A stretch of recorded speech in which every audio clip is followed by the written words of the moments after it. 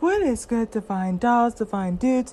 I wanted to share this quote with you from Albert Einstein.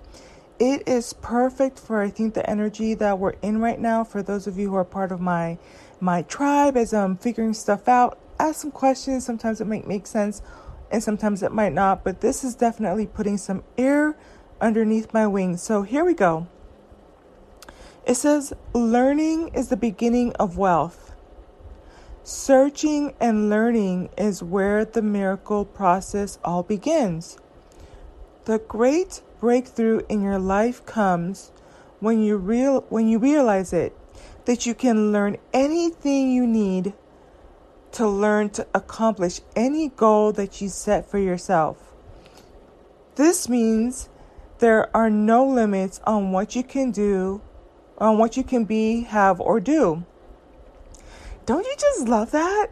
Right? So regardless of where we are, continue to learn, because learning is the beginning of wealth. Continue to search, right? That's where the miracle is. And this moment, if this is the first time you're realizing it, guess what? This is a great breakthrough. Because the moment you realize that you can learn anything you need, right? Anything you need to learn to accomplish any goal you set for yourself, that means that there's no limits to what you can be, have, or do.